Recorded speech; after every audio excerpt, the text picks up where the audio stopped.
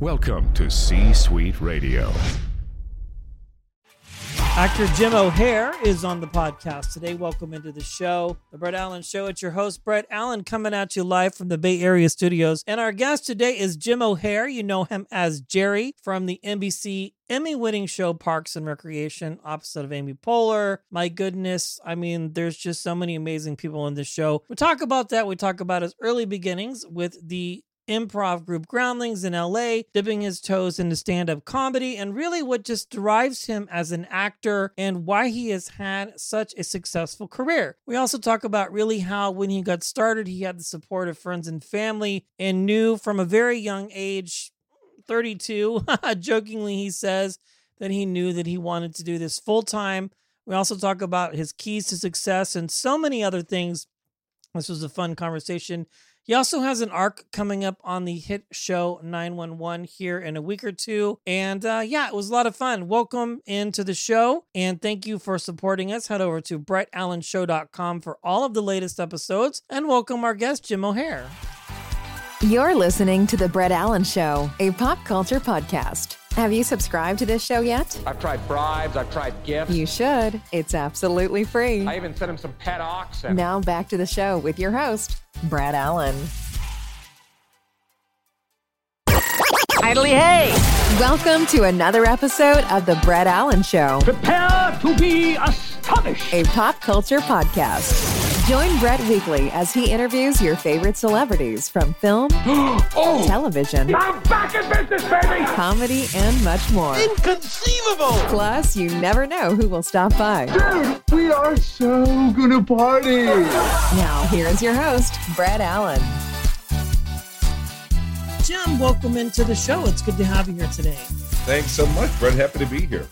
Yeah, so we are chatting with Jim O'Heir. If you're just now tuning in, you heard that correctly. And we were talking before we started rolling tape, just an instant connection here about where we're at in the weather and just talking about how unseasonably warm it's already starting to get here. And you're in Southern California right now. And I've been following you on social media. You're back to work. You're working right now. Yeah, I've been really lucky. I would say I kind of started going back to where it was getting busy last November. Okay. So before the holidays, I did a couple of shows. And then since the new year, it's been pretty busy. It's crazy how we have to work, but I'm not complaining because we get to work. But there's so much testing. There's so much you have to do while you're on set to make sure, to keep everybody safe. And there's no, one of my favorite things about what I do is, I'm a talker and I love Of course. hearing from people and hearing what they're doing. A lot of that has been taken away just because there's no hanging out there. If you're hanging out, you got to be 6 feet apart. You have these masks over your face, and not just the mask. They have shields now. And some sets have helmets, these clear through plastic helmets. That. Yeah. I mean, so it depends what you're working on, but it's really intense. But I don't want to sound like I'm complaining because I'm just so glad to be working. So it's not a complaint. It's just a fact that it's pretty crazy. But the fact that I've been going at it since November, I'm really fortunate because not everything is back. Things are, slowly coming back. They're slowly rolling out. It's a different landscape. Like pretty soon the networks are going to be announcing, they have what they call upfronts every year. Yeah. I don't even know what that's going to look like because this pilot season was unlike any other, which is expected, it's, I don't know. It's all crazy. It's just crazy. But yeah, so I've been at it since November. Yeah. And for people listening who don't know what upfronts are, essentially it's where the network advertisers and other powers that be get together and shows get presented, pilots, cast comes and talks about the show and gets the network interested in great shows. That's the summation of it, right? And it's they've already a really big deal. Yeah, during the pilot season, which is generally end of January through April, they're shooting pilots. They've picked ones that they think are going to go. And then they make their decisions and then they present it. Here's going to be our network schedule for the next year. Well, this year, many pilots didn't get shot that they had hoped were going to get shot. So I don't know. My guess is, and believe me, no one's asking my opinion at these networks, but my guess is a lot of shows that might have been bubble shows that might not have been picked up for another season might get another chance because they're going to need product. Yeah. And then I've also heard a lot of shows are just going straight to order, which means the network is saying, just start shooting them, give us 6, give us 13, or give us 10, most of the Netflix shows. So the landscape has changed. It just really has. But they're doing what they can. These are unprecedented times. So they're just making it work. So I also think the old traditional pilot season, as we've known it all these years, is going away also. I think it's going to be pilots year round. And I think that was changing even before the pandemic. Yeah, I think so, because as a interviewer and journalist, so to speak, I get all these pitches and emails of stuff coming up, and a few of them actually canceled. The press publicists were like, hey, actually, we're going to hold a beat on this because we don't even know if this show is going to go, because or a show gets stopped, and there's well, what are we going to do? And I don't know if it was deemed, essential. I think it was. Film and television was one of the first bigger industries to be able to go back and start doing things. It was crazy. We had all of these shows and everything, and then it just all halted. And it's what's going to happen to this character or this show? And we waited, and then people slowly started to come back, and it's great. You were talking about the onset experience. When I lived in New Mexico for years, and I was able to do some stand-in and some background work. And I remember how fun it was to just hang out with people and eat at craft services. And yes. Oh, dude, that has totally changed. Because believe me, actors love craft services. Oh, actors love how we're treated at lunch and dinners and everything. Yes. That's all gone.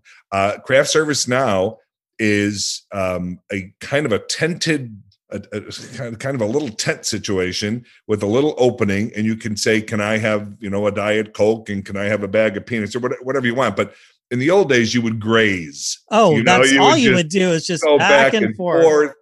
And then even for the main meal, here's a quick, stupid, silly story because I'm such a dummy. A couple months ago, I think I can say it because I saw the preview. It's going to air next week. So I was doing an episode of 911. Yeah, I was going to ask you about that. I was like, that looked like you running across the street in the mask. Okay, that was you.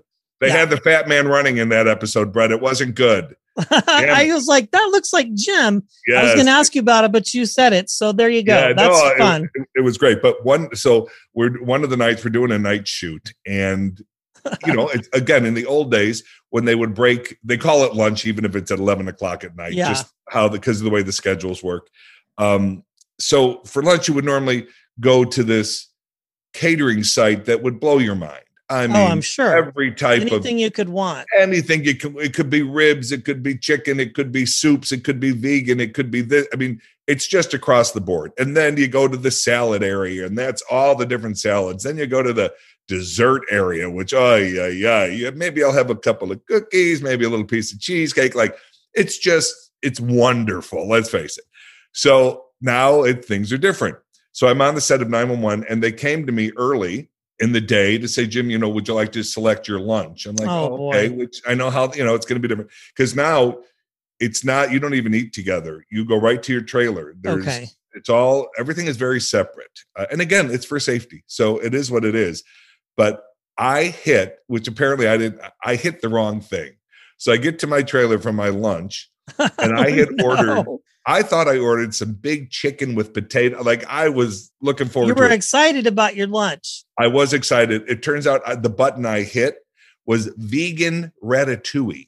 Ew. And let me tell you, nothing against vegan ratatouille, but when you think you're getting something else and you end up with vegan ratatouille, whatever the hell it's called, it is a very sad event. Very sad. And I realize in the big scheme of things, not a big problem.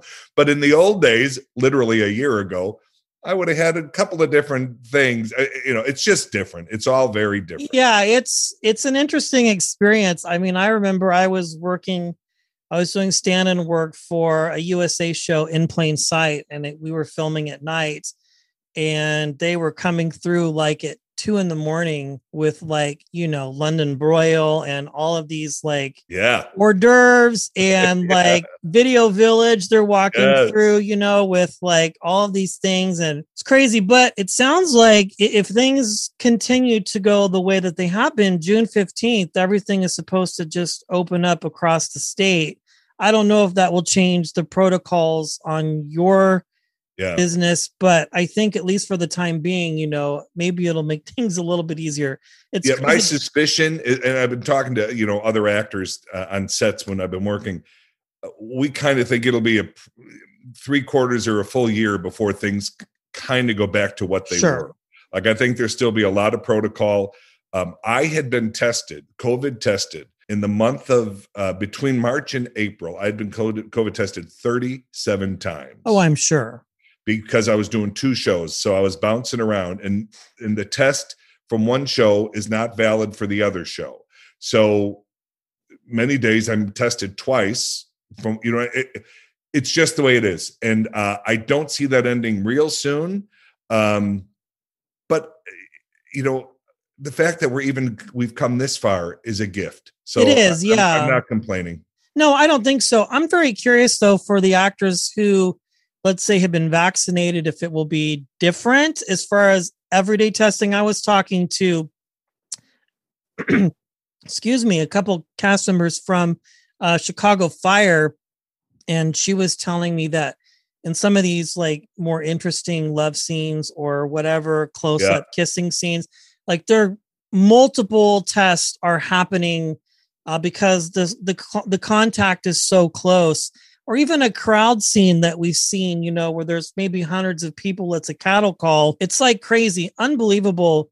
But it's exciting that you've been able to go back to work, because for a while there, it felt like that all bets were off as far as entertainment and what we would exactly be getting, or if we would be getting anything. Yeah. And I think the reason the entertainment industry has been able to come back, and, again, not full force, but it's definitely coming back, is because, let's face it, there's a lot of money in the industry. Oh, goodness. And a lot of money, because this is not cheap. These tests that I'm taking every day, I mean, someone's paying for it.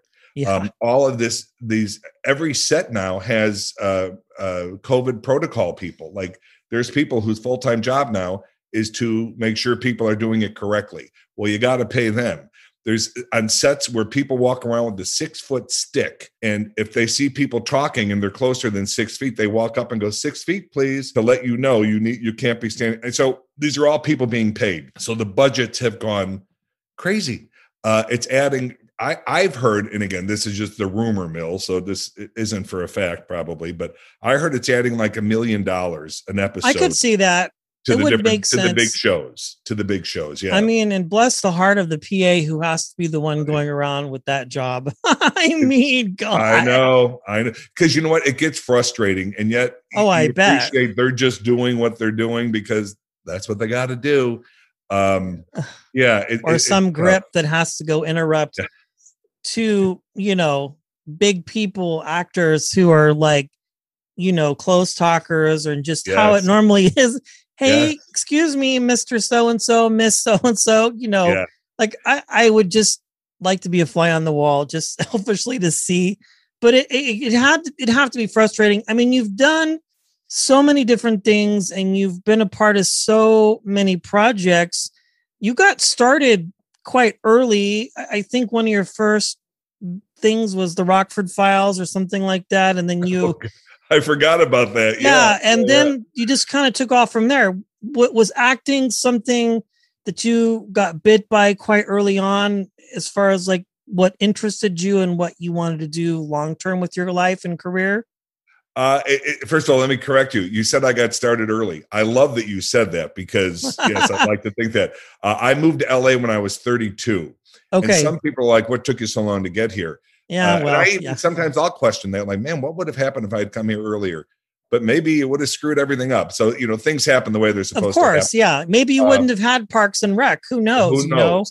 Exactly. Well, there's even it's funny. I auditioned only one time for The Office, and I didn't get it, obviously. And I remember at the time being really disappointed because it was always one of my favorite shows. And now I think, thank God I didn't get it, because they might have been like, no, he did The Office. He already guessed it. His face is out there in this world. We don't want to cast him. And the shows are pseudo similar in a way. Yeah, no. So believe me, things definitely happen for a reason. But yeah, I always loved acting and stuff. One of my biggest, they say regrets. I don't know if this is big enough to be a regret, but in high school, I used to go to all the plays and stuff, but I was always afraid to get involved in it because just being stupid and silly and the drama kids and they're when you're in high school, and it's just also silly when you look back, because I think I would have had a great time had I done it, because I always had an interest in it. But then graduated high school and I went to Loyola in Chicago, and I was so unsure of what I wanted to do with my life that I decided that I was going to be an accountant. And I decided that because I had other friends who said that's what they were going to do. I mean, just so ridiculous, But while I was there, I just randomly got associated with the radio station at the school. Okay. And that kind of opened up the doors where I realized, man, I really do like this kind of performance-y kind of thing, because they let you do whatever you wanted. They didn't care. It was like, it only reached a 3-block radius, or college station. So they're like, here's like 2 rules that you need to follow, and just do what you can. Exactly. Yeah. Don't say the F word, and don't be doing drugs while you're on air. Those are pretty much the only rules.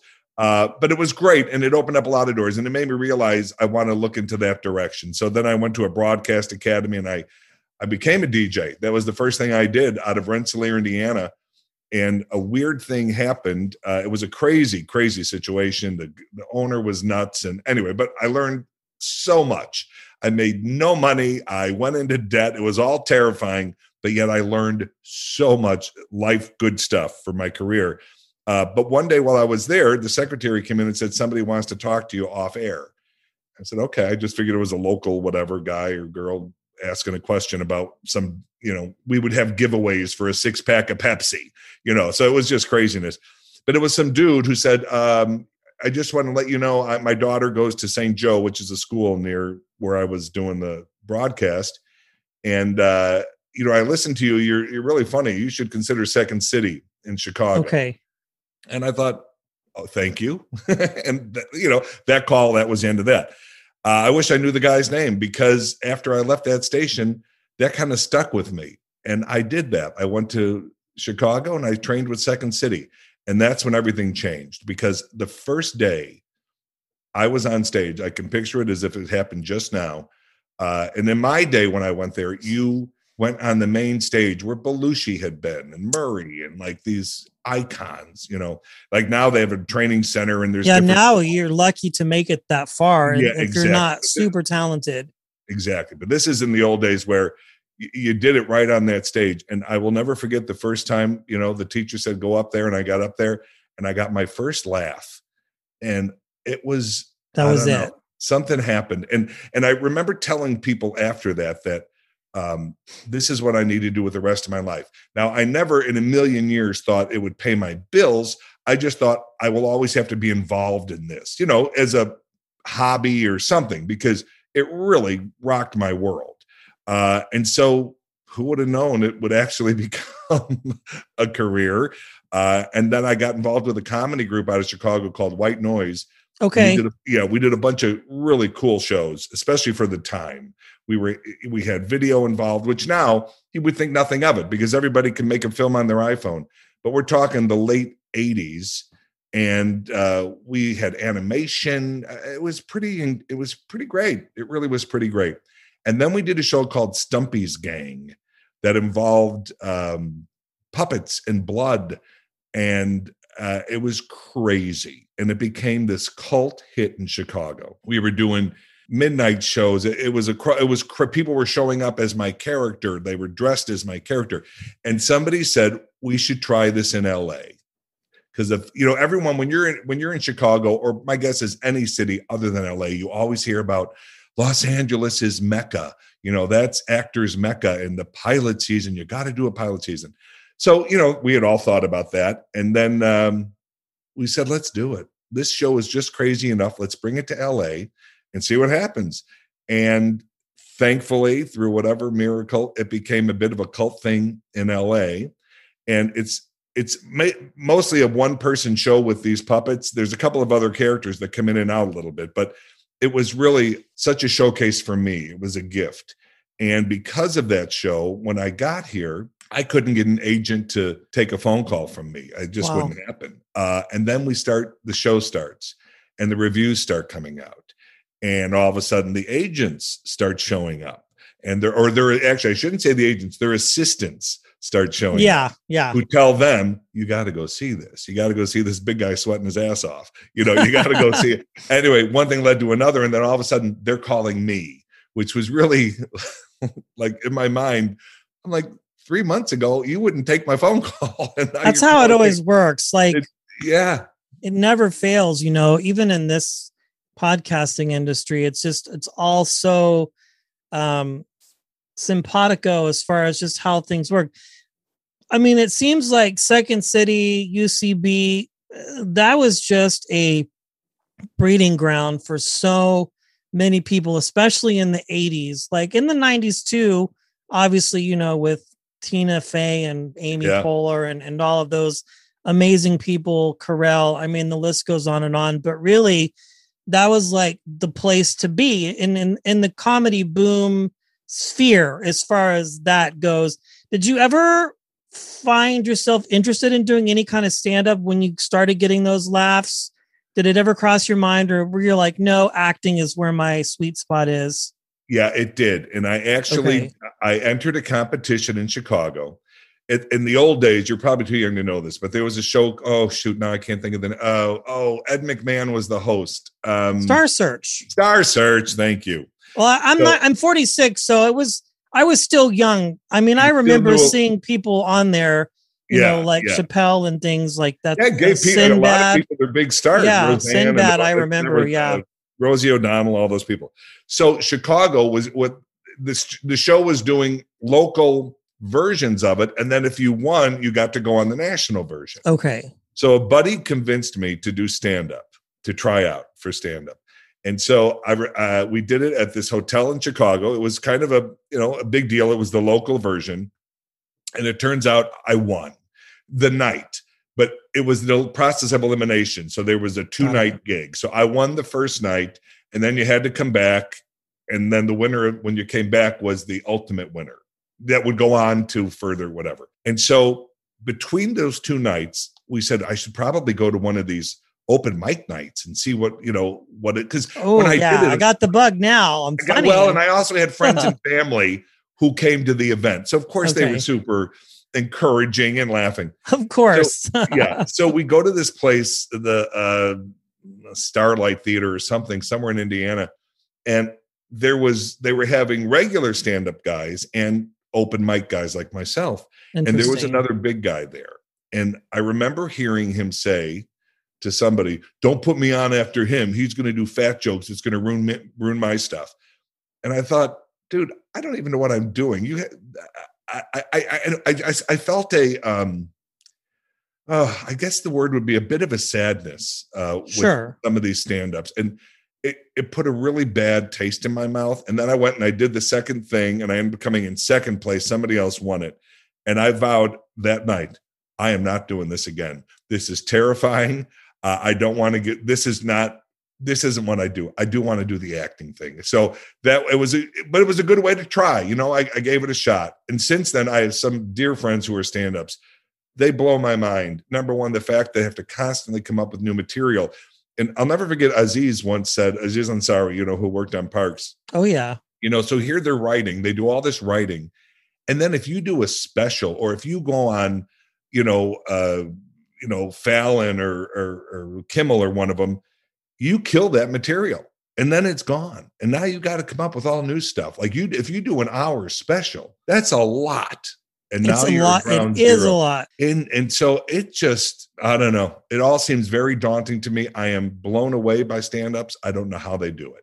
But no, I have no interest. Now, get me on stage with material. I'll do material all day long. Of course, improv, you would nail it. Somebody want to write me an hour-long show, I'm on stage. But yeah, it's just not my thing. Just not my thing. Yeah, Matt Walsh was telling me the same thing when I talked to him, I worked with Matt in Chicago. We did a play together called the Gathering. And yeah, he mentioned you in our interview, actually. He's like, after we were done talking, we were, he's looking at buying a house in New Mexico. Yeah. And he goes, have you ever had Jim O'Hare on? And I said, no, I haven't. He goes, you should get him on your show because we have similar stories. He said the same thing. He tried it, was like, hell no. And, it just, and somebody who has talked to so many comedians, like from Howie Mandel, one end of the spectrum to the other. And I still am, I don't know how to say it. I'm very intrigued by them and their minds, what they do. Lisa Lampanelli, who's retired, but a genius. I love Lisa Lampanelli. And like, talking about the insult comic and how it's so different from other comedians. Yeah. And it's just a whole thing. And I was wondering, because it seems like a lot of actors who get their start doing improv, maybe at least once dip their toes in the water with stand-up, just to kind of, because they get those laughs on stage and they're like, oh, well, I wonder if this will transfer over. Sometimes it does, and sometimes it doesn't. Even Carell was saying that he tried. I mean, it's interesting, but I guess if I was doing what you were doing and I was experiencing instant success, I might give it a shot too and say, oh, this is interesting. I wonder if it's going to work for me or not. Yeah. But that's why I do a podcast, because it's easier. And it's why I act. Let them do what they do. I do what I do. And I've gone up with stand-ups as far as I've done bits with them, of course. They, Jim O'Hare's in the audience, blah, blah, blah. And come on up. Super fun. But that's planned. Anyway, yeah, I give them all the credit in the world and I don't want to do it. No, well, you've had so much success. And one last topic, obviously, I know we're on a tight schedule today. I want to talk about Parks and Rec. My God, this show, we talked about it. There was The Office. There were other shows that seemed to sort of kind of emulate your show and other shows that have come on since then. The talking head, sitcom or multi-camera shows and things like that. Documentary stuff, yeah. Yeah, documentary style, which obviously Greg Daniels, I mean, the guy's a genius with all that. And then, he's doing other things. But when you were in the heat of this show, were you able to realize just how big of a cult hit it was and the fact that it would even stand the test of time years after it had gone off the air? Like, did you realize any of that? Just the opposite. I mean, if you ever saw what went on there, we fought every year to even stay on the air. Like we were not, we were critically, by season 2 or 3, we were a critical darling. So that was a given. We were, it was either Newsweek or Time. One of them said one of the greatest sitcoms of our generation, blah, blah, blah. So critically, we were good. The people's champ on paper. Exactly. But when the ratings came out every week, we were struggling. So Mike Shore, who co-created it with Greg, he basically just said to us, all we can do is a show. All we can do is the best show we can do. Everything else is out of our hands. And that's what we did. And it was the greatest experience ever. But to say, did I think it would stand the test of time? I didn't think it would stand till the next week. I never knew what the hell was happening. And as a matter of fact, Amy found out later that she told all of us, Amy Poehler, obviously, who's the star of the show, she said that one time near the end of season 4, we were canceled. The bigwigs got on a plane in New York, heading back to LA. Oh, God. And during the flight, we were canceled. Somehow, by the time they landed, we were back on the air. So, it was all so tenuous. And Brett, every upfronts, which we were talking about earlier, when they choose what shows are going to come back every year, we would be, what have you heard? Has anybody heard anything? We'd all be texting each other because the fear for us, number one, it's great to have a steady gig. So no one wants that to go away. But this wasn't like any steady gig. I've been on a lot of shows over the years. I'm 105 now, Brett. So I'm very old. You look great for your age, by the way. That's why I say it, because for 105, I look amazing. For 59, you're like, oh, that's too bad. So yeah, it's a good thing. But we had, it was the time of our lives. I'm sure. The love and the laughter on that set every day was unlike anything I had ever experienced. And believe me, the happiest man in the world when I'm working. Like it's just my happy place. So in general, I'm happy when I'm on a set. But Parks was above and beyond what the normal was, at least that I had experienced. So maybe other people would go, oh, that I've had that too. Well, good. So we didn't want it to end. This is just also because we were having just the greatest time. And then every week to sit down and do a table read with a script that is strong and stronger than the week before. And they kept that up for 7 years. I'll never know how they did that. Like that, the writers were brilliant. And I know I'm biased. It's, I was on the show, but a lot of shows, as time goes on, and it's just the nature of how it works, they'll have an ebb and flow season. Writers will leave, certain writers will leave. What I think the reason Parks stayed as strong as it stayed creatively is because Mike Schur never left us. Yeah. Even though he created other shows during it, like Brooklyn Nine-Nine, he co-created with Dan Gore. So he did other stuff, but he never left us. So his voice was always at the top of the show, which kept, I don't know, I just think it kept the quality. So no, to think it has become what it's become, I had no idea. I certainly would have dreamt that maybe it has, but we have become more popular now than when we did the darn show. That's how it always works. Yeah, it's crazy. I mean, I always knew it was a quality show. I always knew just the guests that they would bring in and the characters, the crazy town. It was a show that would just, touch people's hearts. I really felt that. But you never know what that means ultimately. And again, since we fought ratings every year, I didn't know. I mean, we could have just been gone. So we only had 2 times out of 7 years that we knew we were coming back. Like we sweated it out every single year. But what it's become is, people have said it's iconic. It's one of the top sitcoms that has ever been produced. Obviously that's speculative. Everyone has their own opinion on that. But if that's true, I'm the luckiest guy in the world to have been a part of it. Yeah. I mean, a great show, and just thanks to the gift of streaming, people can learn about this show and watch it, stream it. I think it's on Netflix right now, or one of these. Well, now it's on Peacock. They went over to Peacock. Yeah, everything moved to Peacock. Well, everything NBC has done is now on Peacock exclusively. Yes, I know. Yeah. And I'm the one who was complaining, who had binged watched The Office a dozen times. And then I'm like, well, it's not, I've seen it enough. Yeah, I think everything's over there now. So, but be sure to watch it. Yeah, it's crazy. Let me tell you a quick story. I did during the pandemic, I did an interview for, I forget who, but they had me be the moderator, and it was with the cast of The Office. So it was like, oh, fun. Kate Flannery, Meredith, and Kevin, Brian Baumgartner, and Oscar Nunez, and oh god. Anyway, there was a bunch of them. And the first question I asked them, so we do introductions, and I said, so let me ask you guys, what was it like to be on the second greatest show of all time? Nice. And there was this pause, and then they go, well, you let us know. So they got me. I mean, really. And then I love The Office. I love it. And then there's like all these theories of how the two worlds connect. It's crazy. It's the nuts. Fan lore that's out there. And I was in a restaurant in Washington, D.C. with Kate and Oscar, and the people didn't know what to do. Some girls, it's like a unicorn. Yes. Like, how are these worlds combined? How are these people together? Yeah. It's very funny. Very, very funny. Yeah. I had one last thing. I had heard Dave Chappelle was doing his stand-up, and he was talking about the late 90s or 2000s. And he was out somewhere. It was him, Chris Tucker, and like somebody else. And people saw them, and they were just like, how in the hell, like, could this even happen? Well, Jim, I tell you, this has been a pure pleasure. Obviously, we need to let people know to catch you on 911 coming up here in a couple weeks. Your episode airs.